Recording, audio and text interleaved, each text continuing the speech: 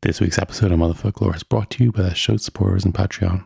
If you don't like the idea of a monthly direct debit coming out of your account, you can subscribe now to a single yearly payment, in which you will get a 16% discount. Check us out on patreon.com/Darroch to find out more.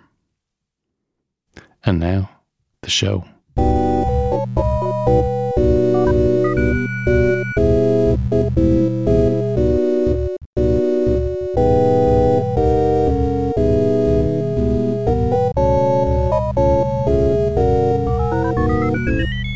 From the Headstuff Podcast Network, welcome to Motherfolklore, a podcast about words, Irish words, and words from Ireland. I am Darroch O'Shea. I'm Peadar Quivonic. I'm Clodagh McGinley. How are you all keeping on this beautiful September afternoon? Is it beautiful? Pretty good. It's alright. It's a bit grey, isn't it? It's murky. It's a little bit grim. It is a grey September time, and especially observers of American politics, because we recently lost a giant of the American judicial system, Ruth Bader Ginsburg. Yeah, a titan of the American judicial system, the last bastion of liberal hope on the Supreme Court, and you know, her death has sort of exposed this idea that, well, you know, what's good enough for the goose is not in fact good enough for the gander, and a Republican-dominated Senate will seek to go back on the precedent they set in 2016, showing that they are in fact a shower of bastards. Exactly. If only there was some warning to suggest they behave like this. Who could have seen this coming? I kept the receipt for my gentleman's handshake in my pocket, but it appeared to have disappeared. It's an oral contract. It's not worth the paper it's printed on. That's exactly one of those great moments of accidental wisdom from Samuel Goldwyn. Of course, Ruth Bader Ginsburg was one of the most high-profile and well-loved figures in American Jewish life, and she died on the Jewish New Year, on Rosh Hashanah 5781. And this part of her life and her background was discussed in the context of how America and the world reacted to the news of her passing. And one of the discussions I saw online, and many of you may have saw this as well, was people discussing whether it's appropriate to say rest in peace or RIP when a Jew dies. Yeah, I suppose, like, rest in peace, or its more common cousin these days on the Twitter sphere, rest in power. I mean, it sort of says your struggle is over, doesn't it? It's not really indicative of any religious leanings. It's not sort of saying, it's saying that you've got peace now, or you've got rest at least. And particularly after a long illness, like with Ruth Bader Ginsburg, it was pancreatic cancer. So after such a long and nasty illness, and after having been sick for so long, I think using the word rest, I mean, it doesn't seem to ring any alarm bells. It's not. It doesn't strike me as overly religious. I suppose the key difference is, you know, you have to distinguish that from she's in a better place now, which you kind of going, oh well. I mean, is that what she believed? Really? This is the thing, and some discussions were that there are significant differences between Christianity and Judaism. Is the idea of an afterlife, and this is something that's debated and discussed in Judaism in a way that, whereas Christianity does probably put a lot of stock in the afterlife and on ideas of the afterlife and on ideas of salvation. And then in that context, people were saying, well, is it appropriate to say RIP? And I was very enlightened. I'm a member of the fan group for the Unorthodox podcast, which is one of my favorite podcasts. Big shout out to Mark, Stephanie, and Leal, our American equivalents over in New York. So there are equivalents. Is this podcast about Judaism? It's not about Judaism. I have to check the terms and conditions. No, but in terms of I think that their take on Jewish culture and how it touches all these different topics, going from science to literature to current politics to family life, is very similar to how we approach the Irish language. You're just saying all this because they featured you as Gentile of the Week once. They did. I was delighted. I was absolutely thrilled that they did include me to give my feedback on an episode about circumcision, which I just thought was absolutely fascinating because, and I as many people say, many Irish people who talk about the film Leap Year and how unrealistic it is. And I say the most unrealistic thing about it, it's not about boats landing in Dingle or being redirected there after coming from Wales. It's that an American girl hooks up with an Irish guy and doesn't say, "Oh my God, you're not circumcised." I'll take your word for it. Okay. I have never seen that awful film, and I don't plan on watching it ever. It sounds just, I don't even know, like vomit for the eyes. How do you know it's awful if you haven't seen it, Clodagh? Well, judging by these awful reports about it, then I think I can make a fairly safe judgment. Also, actually, before we go further in the conversation, fun fact, or not so fun fact as well, Ruth Bader Ginsburg is going to be the first woman to lie in state ever in the United States. There's never been a woman who has lain in state before. Wow. Really? Which is, yeah, no, apparently so. Fair enough, I saw it on Twitter earlier, but I'm pretty definite it is true. Somebody asked the question and it's kind of horrifying. It's extraordinary, but it's also because that ties in with the context of whether RIP is appropriate, because the discussion started by a person sharing a picture of a Facebook post there. A Gentile friend had said, saying, don't say RIP, it's offensive to Jewish people. And the member of the group was saying, "Are we offended by this? Really? This is news to me." And a lot of the conversation subsequent to this was, yes, technically RIP implies a certain view of the afterlife, which isn't necessarily consistent with our views, but I'll take it. It's well intended.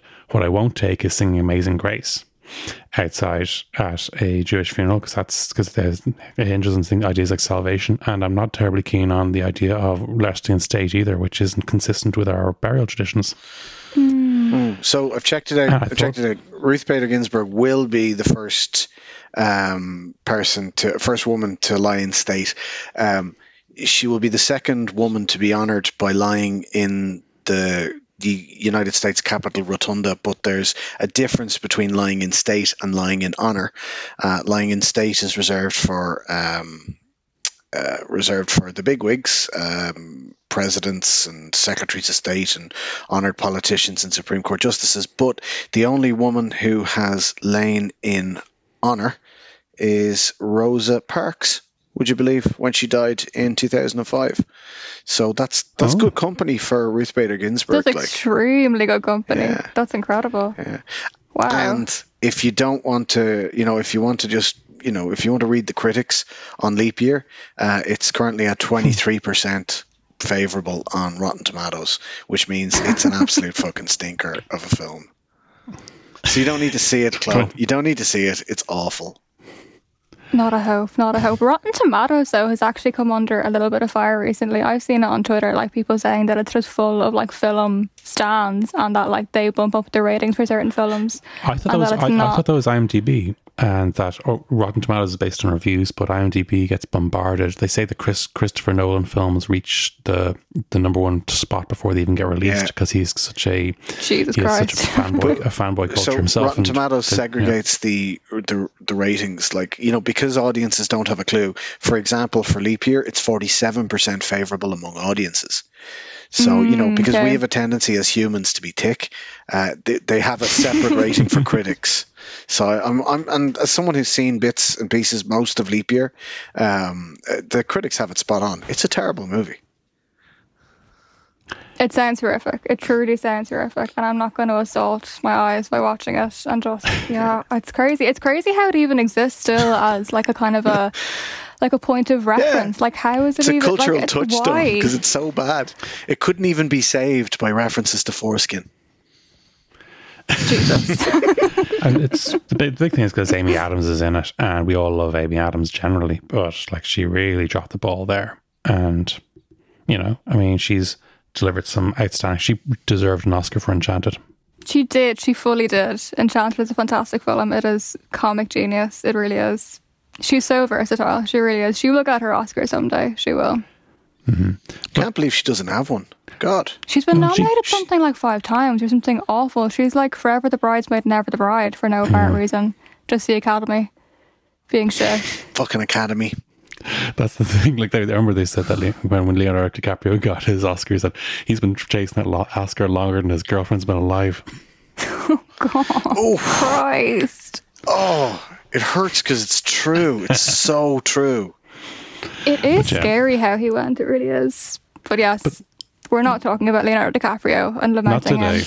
Not today. There was an interesting piece of research. I think it was in Vice or something. They said that we're not talking Leonardo DiCaprio. We're talking about Ruth Bader Ginsburg, and we're talking about the idea, as we said, that in this discussion, the policing of people saying "Don't say R.I.P. It's not appropriate" was one of the interesting things in this discussion online. I saw it was noted that a lot of the policing of the term was actually being done by Gentiles rather than by Jewish people themselves, but it was being done allegedly or nominally on behalf of Jewish people. And I thought that yes, so well-meaning Egypts, basically. Yes, or atheists with their own agenda, using her as a political football. I see where you're going now. And Lacuna Day, this will be interesting. And then it reminded me, and as all these things hoof back, it reminded me of discussions that frequently come up in relation to the Irish language. One of which is every now and then, maybe more than perhaps than can you spell out phonetically in English for me, please? One of the questions I get often most is, I'd like to give a secular greeting in Irish other than Dia Dhuit. And I know I've discussed this with Una Mink and I've just gotten some other online gals, including Oscar and Una Ming, and they often say, well, you can say hi, Haigh, and there's others. And then sometimes people will even do a further flex and say, what did people say before Dia Dhuit, back when it was Celtic Druids? Oh, they didn't greet each other. They just didn't. No time for that. Sure, you're on your chariot, you just raise the finger as you're driving fast, the kind of... That's it, yeah. Just a full-on scan out the chariot, like, well. Well. That's what they said. Well.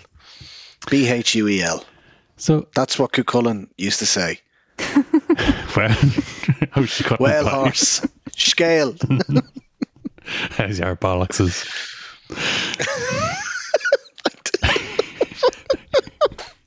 Oh, Christ. Oh, wasn't he from... He's from Dundalk, wasn't he? Or he's from Louth. He was from Dundalk, yeah. I have no more. I have no more in the middle of the town. There you have it. But this, I suppose the frequency with which we get asked about Dia Dhuit and alternatives to it, and and it raises a number of questions, particularly about Irish and its relationship with English, and the perception that the Irish language is maybe substantially linked to Christianity in general, Catholicism in particular, and that this creates problems for people who are from outside those traditions who want to use it. Yeah, Connor, you're an actual conviction atheist, unlike me, who's kind of spiritually homeless, and you have views in this. I'm a humanist. I don't know if I go so far as to say a conviction atheist. I don't like proselytizing. You don't like talking about your convictions. Well, listen, they've been expunged, so we don't have to talk about them, and that's the great thing. No, I mean, I don't like this idea of trying to push. I think it's bad to push your religion on other people. I think it's equally bad to push your lack of religion on other people. And you could show a little grace, if that term is appropriate at all, when dealing with these sort of things. And I think a lot of the criticism, like a lot of the questioning of the Irish language, turns into unfounded criticism, because let's put it this way, right? There's a really, really salient point here. It is actually easy to say hello without invoking religion in Irish. You don't have to say Dia Dhuit. You don't have to say Dies Murguit. You could say Majinwa. You could say hello. You could say hi. You could say well.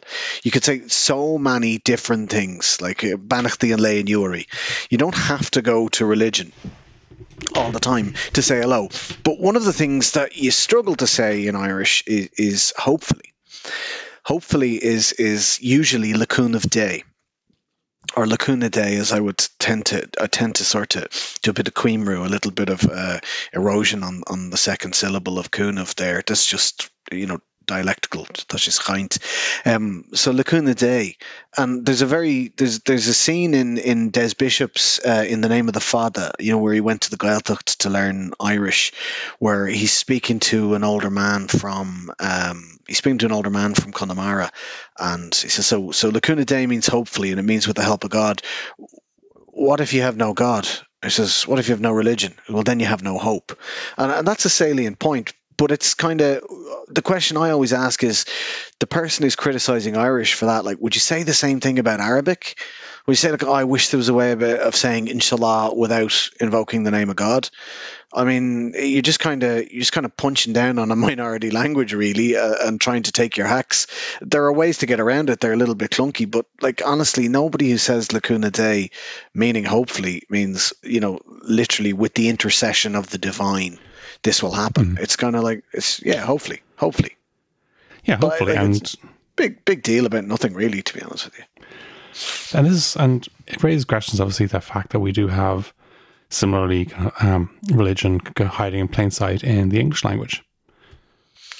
Yeah, I mean, Clodagh, if I was to say to you goodbye, I don't think you'd necessarily see the religion instantly on the surface, would you?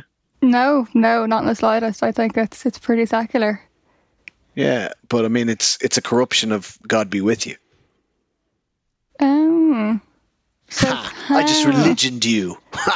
So it's no better, really. It really is no better. If you want to say better, it's not even that better is the right word. It's no different than the Irish. That's very interesting. Makes sense, though. And there's other words too. We have fandoms, which people consider themselves fans of certain movements or celebrities and things like that. And fan comes from the Latin word for a shrine. And a fanatic is somebody who's with the shrine. Really? Or inspired by the shrine. And profane means like outside the shrine or outside the temple. Like profanity, nearly. Yeah, exactly. That's one. And enthusiastic comes from Greek, meaning kind of that God is jumping within you or God is leaping within you. And excruciating is a direct reference to the crucifixion. Oh, yeah. Well, I mean, the Irish for torture is caesa, and the Irish for crucifixion is caesa as well. So, I mean, and of course, caesa is not usually. I mean, I wouldn't tend to speak about torture too much, but if I was trying to say that I was put upon, that I was plagued, that I'm harangued and harassed by all these, like, say, for example, if all these people who are trying to tell me that Irish is too religious, I would say Tom Cesta Aku. They have me tortured. And yeah, that means they've got me crucified. I'm crucified by all these people telling me there's too much religion in language. OMG, iconic. But I was reading something really interesting about this, and it's like, because it's not just endemic to Irish. And there was a tragic plane crash years ago. There was an Egypt Air flight flying from New York to Cairo, and it went down apparently because of mechanical failure. But the co-pilot was recorded on the black box saying, "Tawakkaltu ala Allah." I rely on God. And because he said that out loud, the American investigators thought that this was a terrorist attack, that the co-pilot was an Islamic fundamentalist who invoked the name of Allah shortly before the plane crashed.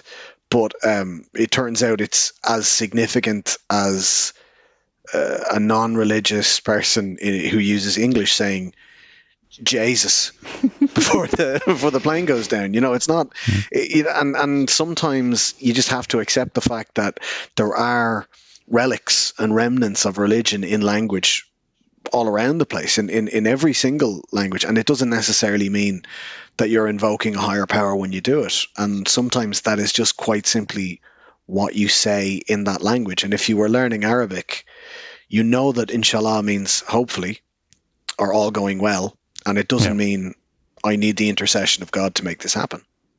And I mean, in all fairness too, if you were in the middle of a plane crash, like, I think I would be praying to every deity above. Like, I think I would want a little bit of divine intervention. So just a little, just a smidge, you know, just stop the... Just enough.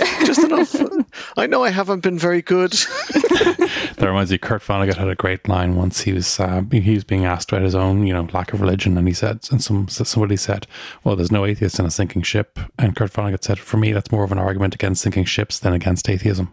Yeah, it's that old one, isn't it? Of like, there's no atheists in foxholes.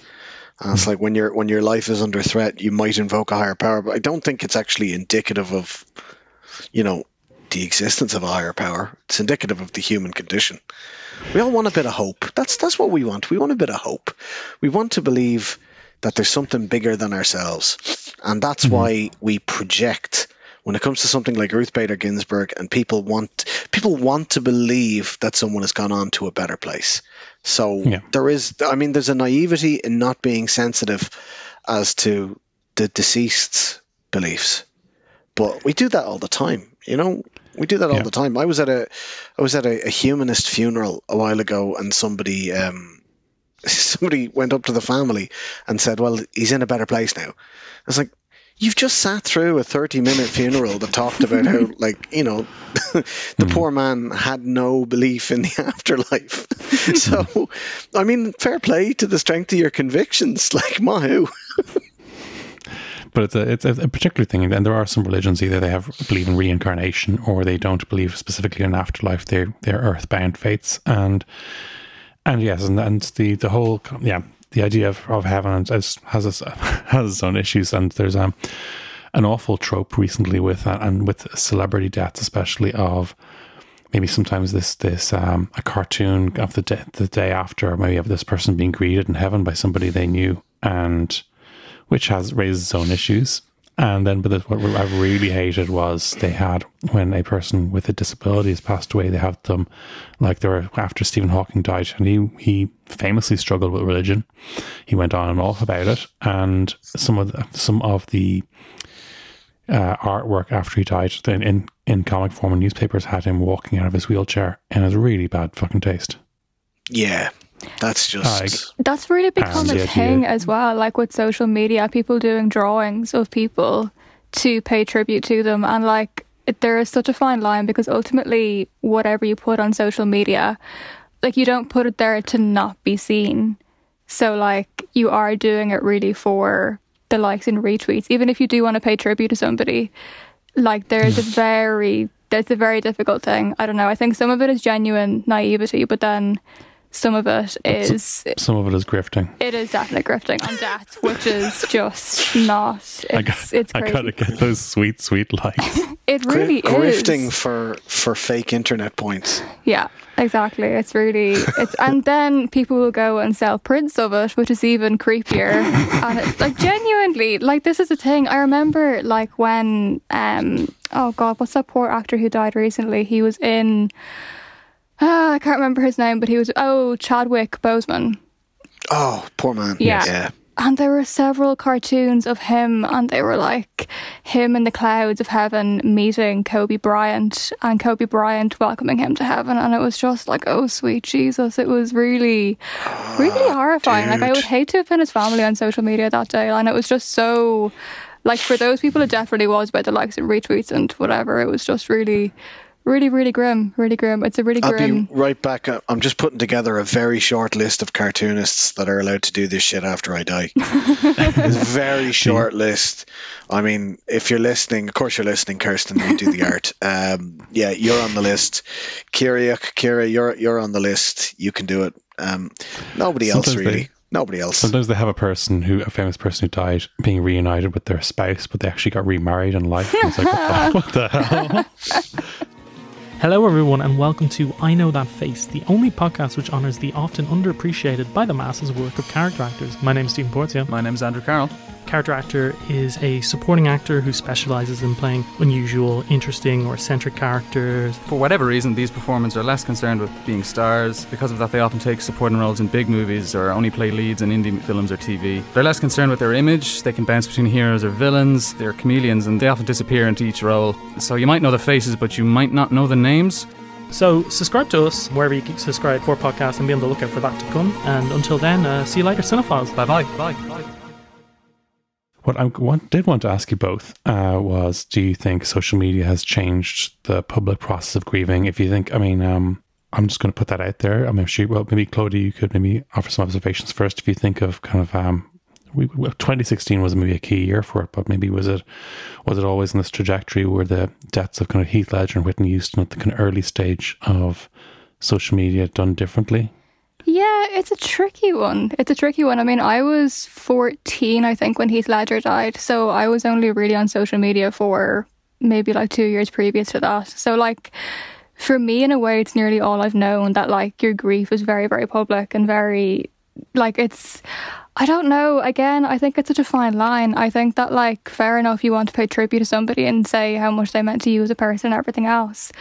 But I think that can be done sometimes. I think sometimes people put out content under the guise of grieving, but like really it is just about the content. And I think that has definitely changed how people grieve and how people process bereavement. And it's a tricky one, because then you don't want to throw the baby out with the bathwater and say that, like, there isn't loads of support to be had online for people who are going through bereavement and everything else. If you can't discuss it at all, then, like, what could you do? So it's hard for me to say if it's changed or not, because it really is, it's kind of all I've known online, like, since the whole time that I've been online. And I guess, like, anything online is public, so it's always going to be put out there with people reading it in mind, and then that changes everything. Like, if you know you're being perceived, then that changes how you're going to react to something. So it's an interesting question, though. I think one of the key things about social media is that when people want to share their own thoughts about a death on social media, there's two schools of thought. Like, there's those who want to share what this person meant to me and how important they were in my life, whether it's a famous person or someone close to you. And then there's the sort of the breaking news Facebook and Twitter accounts, the ones who just want to go, Ruth Bader Ginsburg's dead. It's like, oh, thanks, Associated Press. Like, cheers. God, yeah, it's so I'm delighted grim. that I rely on your Twitter account for this news. Yeah, I remember actually with coronavirus in the very, very, very, very beginning of it, there was I think it's like Global Index or something. I can't remember the exact name of the news outlet, but they would have like an hourly total of like how many cases have been confirmed in China or something ridiculous, and how many people were dying minute by minute. And it was just Spectator Index, I'm not sure, but it was just a really grim way to do things. And I think that is definitely just symptomatic of how social media has gone over the years. And yeah, like, it's definitely, there's a massive difference between grieving for someone kind of actively in your life and a loved one versus a celebrity. Like, it's always going to be different. Yeah, and like, it's kind of, everything is so much more, it's so exaggerated now, you know. It's not just enough really to say, you know, this, I'm going to miss this part. You know, like Chadwick Boseman, what an absolute tragedy. What an incredibly talented actor, and a guy who had done so much for his own community and for others, and had been really inspiring to people. But it's not just enough to say it's sad that he's gone. It has to be, oh, he meant the world to me, and I can't believe he's not there, and heaven is missing an angel, and finally, and he's reunited with Kobe, and all sorts. It's just got to go to the next level. Mm-hmm. And at times it's very performative, and I think it kind of takes away from the real grief that people are feeling, like, because he influenced so many people around the world, and it's a little bit, like, it kind of makes me feel a bit icky.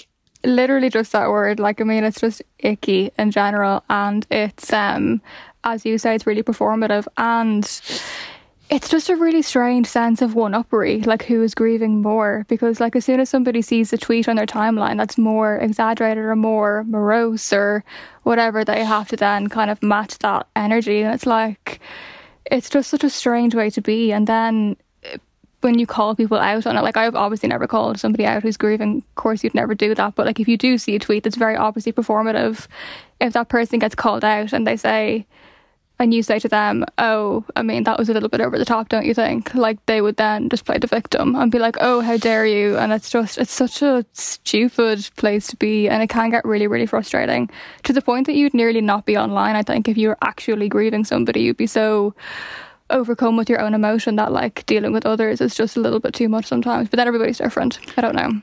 You know, I was very sad, say, when, I mean, I'm thinking about maybe people who I was very sad when they passed on. I was Prince be someone, but I didn't post a picture of myself, you know, in the park looking at the sun, at the moon or something. Did you not post a picture of yourself in a raspberry beret? With my shirt off. Flexing my muscles as I think about how sad I am. Photoshopped purple rain. Yeah, well, there's there's some stuff, but then this. So is some of this like a modern version of, you know, of Ireland's keening tradition? I think that's disrespectful to the keening tradition. Those were professionals. They were paid to do a job. Actually, I'll be right back. I'm just putting underneath cartoonists, get keeners. That sounds like that's what I don't want people putting it. If I die tragically, I do not want people putting out performative tweets about how I know I influenced a lot of you who are listening right now, an awful lot of you, and I understand that it will be hard for you, but try and refrain from the performative tweets and instead pay women to cry non-stop for 36 hours. That will be a fitting tribute to anyone's legacy. Oh my God. So there's a process in some ways when, and some Irish poets have kind of anticipated their death and how they'd be remembered, and some people find that a little kind of self-aggrandizing. Yeats and Kavanagh basically effectively wrote kind of epitaphy poems. Kavanagh famously saying, "Oh, bury me or commemorate me where there is water," and that's a large influence on the statue by the canal of him now. And Yeats effectively writing his own obituary as a poem. A few years before, he was self-mythologizing long in advance.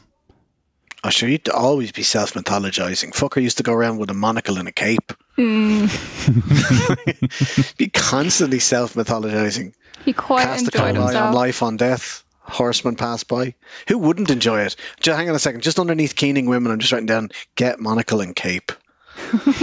Monocle and cape. Seems but like the a idea laugh. is that, and it's funny sometimes when you hear people saying, "Remember me as I am, unsentimentally." Don't be dazzled by my brilliance. Remember me as the man. Unfortunately, That's I think bullshit. Remember me as brilliantly as possible. Do not be dazzled by how inadequate I am as a human. Remember what I want you to remember. God, imagine saying something like that, remember me unsentimentally. Like, I don't know, it's just really... You think that dying would be a fairly good catalyst for people to say that you were nice enough, like, you'd hope. No, take it when it comes, Take it when it comes. Remember me as sentimentally as you possibly can. Exactly. Sentimentality is wonderful. Sentimentality is great. Sentimentality is the reason we still have remnants of religion in language. It's the reason we still say goodbye instead of, I don't know, what could you say instead of goodbye? This is the problem with English. Like, you can't say goodbye without invoking a deity. But what could you say instead? Like, you can't say Godspeed. That's even fucking worse. Cheerio. Peace. Cheerio. You could say cheerio, but maybe you don't want to sound like a twat. So cheerio and toodle pip are out. keep a stiff upper lip. Best of British look. You could do see ya. Wouldn't want to be ya. Isn't best of British look originally kind of like an insult that became kind of misunderstood? Isn't best of British look? I don't think I've ever heard that phrase. Have you never heard the phrase "the best"? Wishing someone the best of British luck. No. I've googled it. It's okay. So it comes from the 1950s, and it's supposed to be an expression of encouragement with the ironical implication that you're not going to get the good look. It's not going to be forthcoming. So, from 1957. Number 2 on my list is our Mr. Richard Todd, who has climbed to stardom despite his lack of vital inches.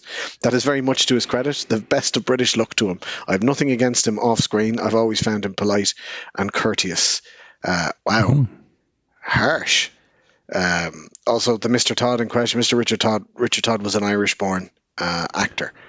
So that was an English journalist wishing a short Irishman the best of British luck because he would never be a real star because he was a short arse. So okay, so it's ironic. It's ironic. Good luck. Yeah, that is interesting. And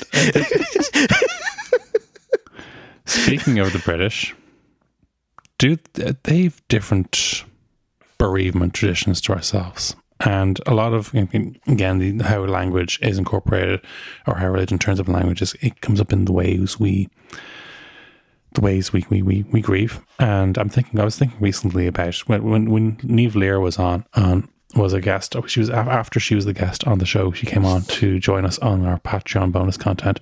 We had a wonderful chat with the Motherfucker Patreon supporters, in which, and one of the topics that came up was how her English friends see her as the kind of expert on death and bereavement traditions, and how funerals aren't a big thing in the English community. but they are one of the things where English-born people of Irish heritage feel most Irish, because it is a very specifically Irish tradition. It's and how much it connects them with Ireland. Or even like RIP.ie. Mm-hmm. A revelation. My mum checks it every single morning, and she feels every single morning, and she feels so much more connected to home and what's going on. And like, if someone's died, she'll call her brother who lives in Athlone and be like, Jimmy, there's a funeral up in May you've got to go to. It's interesting you mentioned RIP.ie, because funerals are something that's quite different in England. Completely different beats in England. Like, for me, that's the thing that is the most different. And it came up quite a lot in my research. Like, I think the nature of the fact that most people I was speaking to were early 30s, like 20s and early 30s. A lot of them lost grandparents and stuff like that. And that is the cultural difference. And I know for me, in my experience, like, my Irish grandma died when I was about 14, 15. We were in Ireland at the time, because she'd been living with us in England and we were in Ireland. And I mean, she was buried within 3 days, and people were like, geez, that's a long time. And the morning she died, like, everyone's at the house, people are cleaning, people are bringing things around, people are doing stuff. And then last year, my English nan died, and she lived with us in England. And it was like a completely different beast. Like, people don't even want to talk to you about it in this country. Or like, it's like, they're like, oh God, they just don't know what to say or how to deal with it. And like, I find that really weird. And it has been a bit of a cultural thing, because I was brought up with this, like, if you know someone, you go to their funeral, sort of thing. And they don't do that in this country so much. Like, funerals are a lot smaller and a lot more private. And I've really struggled with that, because there's been some things where I feel like I should go, but I know that actually it wouldn't necessarily be welcomed as much in this country. Like, it's really different. Generally, you think of funerals are not a big deal, or they're way over in England. So basically, you're either Princess Diana or Simon Callow in Four Weddings and a Funeral, or you're not, or you're basically like it's or it's just like a half-hour reception, but nipping out of the office for a quick funeral. Isn't part of that the fact that there's such a gap between death and burial, or death and cremation in Britain? Normally speaking, certainly in England and Wales anyway. I don't know much about the Scottish system, but like, normally there's a gap of weeks, isn't there, between a death and a funeral in England? I know that's certainly the case with relatives I've buried over the water, whereas in Ireland it happens while the emotions are raw. Like, unless there's an autopsy, you're talking to maybe 3 days max between death and funeral. Like, the emotions are really raw, and you get the family together, and you might wake the dead overnight. The person might lie in repose in their own home. And like, that's a massive part where my wife's from, in North County Louth. That's a massive part of the tradition, is to wake the corpse. And so that you have 2 days in the person's house. And there's food, there's drink, there's chats and cups of tea and remembrances and shared grieving, and then there's the slow walk to the church and the graveyard, and so it's all part of the grieving process. Whereas in other jurisdictions, particularly when there's a gap between death and funeral, it's not. You've grieved. You've grieved. You've done it. Like, so why would you want to rehash that? Why would you want to go through that again? Just put the box in the ground and go to the pub. Yeah. I think it must be horrible as well, kind of like, God forbid if your loved one did die, that like, you kind of have to dread the funeral if it's like that big of a gap between them dying and the funeral. I can't imagine having to wait like 3 weeks to actually bury them or cremate them. Like, it creeps me out nearly, because like, they're still, not to be very morbid, but they're still kind of there. Like, they're not actually, there's no finality to it yet. It's kind of, you can't really, there's never closure obviously for bereavement, but like, it's just, it adds to it, I think. Yeah, and I think like, trying to get some semblance of closure is why we have such personal and emotional funerals here as well. Like, that the grieving process is part of trying to help someone come to terms with it, to let them know that their support networks are around them. And maybe if you're in England, that happens in and around the death. Maybe that happens in and around the time that the person is deceased. I don't know. But it certainly doesn't happen in and around the funeral. It's a different ballgame because funeral's so long after. And we have a lovely expression. Actually, strangely enough, I don't know of many expressions in Irish to console the grieving that are religious. Mm-hmm. I don't think I'd ever say such and such is in a better place or is with God now. There's the old ones. When you talk about someone, you could say like Er Yeshtag Gareva Anam, like may his or her soul be on the right hand of God, or Laba Amas the Nave, may they have a bed amongst the saints, or bed amongst the angels as well. But when you're talking to someone who's just lost someone, you go straight up, you shake them in the hand, and you say, Ní Mailim Dhuit Religious. I don't like your troubles. I'm sorry for your loss. And it's getting right back to the meaning of the words. Like, it's not Ní Mailim, it's not I don't like, it's not like I find your troubles a bit it's Ní Mailim. It is not good with me. I share your sadness. I share your loss. It is also bad for me that you have gone through this, and I'm here with you, and I love it. I think it's really, really, really. That's a really good point, because I think when people think Ní Mailim, and they think or like Ní Mailim Cockmelish or something, or as opposed to they connect it to those things and saying I don't like your trouble. And particularly maybe people who aren't very familiar with Irish, who if they get that at a moment of bereavement mightn't get it straight away with the idea. Yes, it's not good with me. And that I'm actually with you at this bad time. And yes, and that is one of those moments when that kind of passive voice in Irish works out very well. Yeah, it does. Like, Ní Mailim Dhuit Religious is Dunalum de Vrish. That's my favourite. It's Dunalum de Vrish. Like, I feel it bad, your loss. What has broken you is bad with me as well. And I think it's empathetic. It's nice. It's not religious. It's quite humanist. It's very much focused on the person right in front of you. You go up to the top of the church and you shake their hand, you look them in the eye, and you just go, this is shit. And I think it's shit as well. And I'm sorry. Mm-hmm. But like even in English, when you say I'm sorry for your troubles, you're not saying sorry for you. Like, you're saying, I am sorry. I feel sorrow. I am sorrowful for your loss. And that's just basic human empathy. You don't need religion for that. I mean, so if it helps you, great, but you don't need it. And if you want to say hello without invoking the name of God, just fucking say hello. Just say whatever you want. Nobody cares. Nobody cares. If you say Dia Dhuit, nobody's going to go, oh, Christian, are we? There you are. And on that note... It's a slum, which is not religious at all. On that note, thank you both very much for joining me for this discussion, and I think hopefully our listeners found it very enlightening as much as I have. And whether as Dave Allen, a famous atheist who used to describe himself as an atheist, thank God, would say, at the end of his show he ended with "May your God go with you," which I thought was a nice way of leaving a door open for people who interpret that more differently. And until next time, slán from me. Slán Wamsha. Slán from me.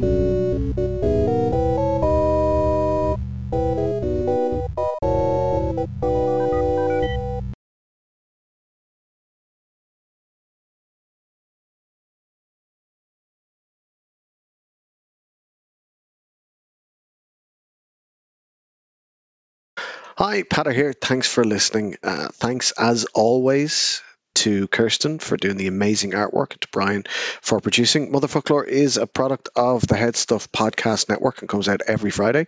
You can give us feedback on motherfolklore@headstuff.org, and we have a Patreon, patreon.com/Darach, if you want to get involved in exclusive chats, Q&As, get access to content that nobody else can, even get discounts for the amazing work that some of our content creators are making at the moment. So that's patreon.com/Darach. And otherwise, we'll see you next Friday. Gemana Dia Dhuit Religious, Ballyeri. Slán. This has been a production of the Head Stuff Podcast Network. I just think of all those people out there punching their hats at the thought that Darach O'Shea has his own show.